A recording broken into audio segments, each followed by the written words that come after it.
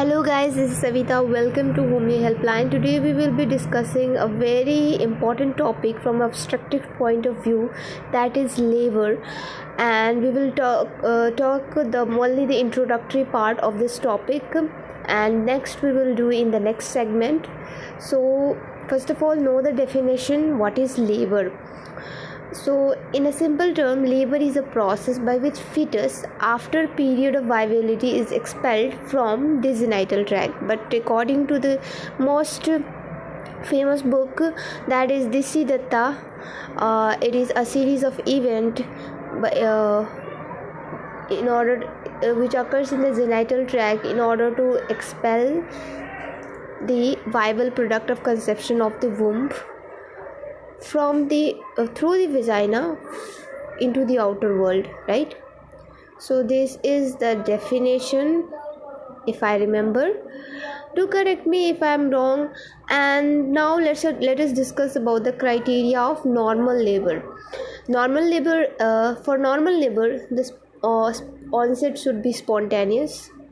It should be at term, that is between 37 to 42 weeks. The presentation should be vertex presentation.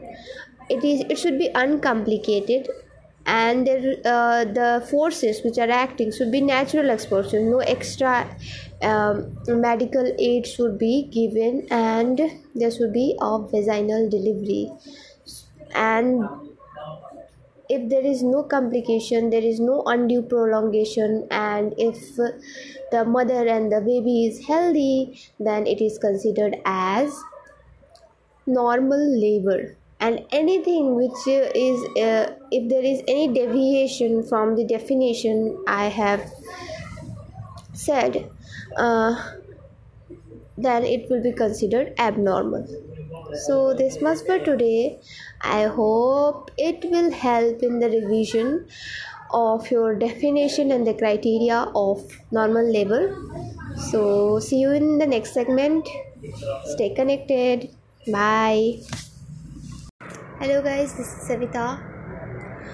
आज हम पढ़ेंगे labour और उसका definition.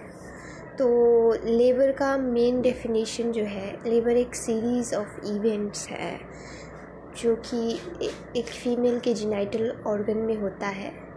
क्यों होता है? To expel the viable product of conception. जो भी उसके अंदर जो फीटस है, जो मैच्योर फीटस है, उसको एक्सपेल करना है, यूट्रस से बाहर निकालना है थ्रू वेजाइना से इनटू द आउटर वर्ल्ड. उसी को कहते हैं लेबर. सो कभी कंफ्यूज मत होना. लेबर और डिलीवरी अलग अलग चीज़ें हैं. लेबर एक सीरीज़ ऑफ इवेंट है, और डिलीवरी जो है, delivery is just the parturition of the baby. It is one event, but labour is the series of events from the cervical dilatation to the delivery of the baby, right? और labour का जो normal labour होता है, जिसे normal हम कहेंगे, उसके कुछ क्राइटेरियाज होते हैं. जिसमें पहला क्राइटेरिया है स्पॉन्टेनियस ऑनसेट होना चाहिए, यानी ये वो खुद उसका ऑनसेट होना चाहिए बिना कोई मेडिकेशन के. यूट्रस का कॉन्ट्रैक्शन होना स्टार्ट हो जाना चाहिए, और एट टर्म होना चाहिए, प्री टर्म नहीं होना चाहिए. और टर्म हम किसको कहेंगे? जो 37 to 42 वीक्स का जो पीरियड होता है, यानी वो फुल टर्म कहलाता है. तो जो बेबी का जेस्टेशनल पीरियड है वो कंप्लीट होना चाहिए. उसके बाद उसका कोई प्रोलॉन्गेशन नहीं होना चाहिए, कोई कॉम्प्लिकेशन नहीं होना चाहिए, और बेबी का जो प्रेजेंटेशन होता है उसमें वर्टेक्स प्रेजेंटेशन होना चाहिए.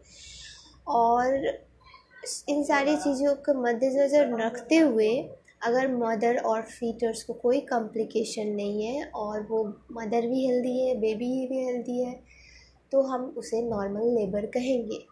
और अगर कुछ भी इधर उधर होता है, कोई भी थोड़ा भी कॉम्प्लिकेशन होता है, या थोड़ा सा प्रोलॉन्गेशन हो जाता है, या बेबी का प्रेजेंटेशन अलग हो जाता है, तो उसे हम लोग कंसिडर करेंगे एबनॉर्मल लेबर.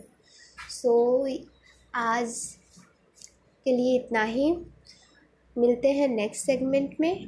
आई होप मेरे दोनों हिंदी और इंग्लिश दोनों ही सेगमेंट आपको अच्छे लगे होंगे लेबर के बारे में। और नेक्स्ट टाइम आगे के टॉपिक जो कि लेबर का ही चैप्टर में है उसको मैं लेके आऊँगी। So till then stay connected and keep learning. Bye.